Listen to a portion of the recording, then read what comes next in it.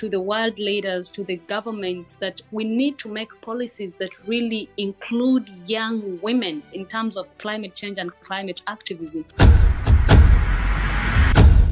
You're also supposed to look at how that actually affects access to resources. You also have to look at how that girl is helped, like victim support. And you also have to maybe follow through and see how that girl actually copes with everything.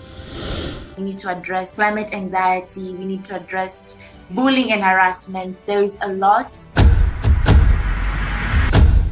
It's not that we do not know that we're not supposed to do everything, but it's because of the challenges that we're facing. It's really hard just to peel one layer of the problem and not actually trying to solve everything at the same time.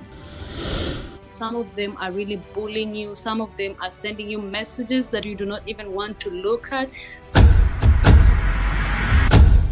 So as a climate activist, you want to solve water crisis in a place. Oh, wait a minute. Okay, now there's health and sanitation. And then there's also this issue of climate mobility. Female representation in their entities or not. For them, it's, oh, we have young people and that's it.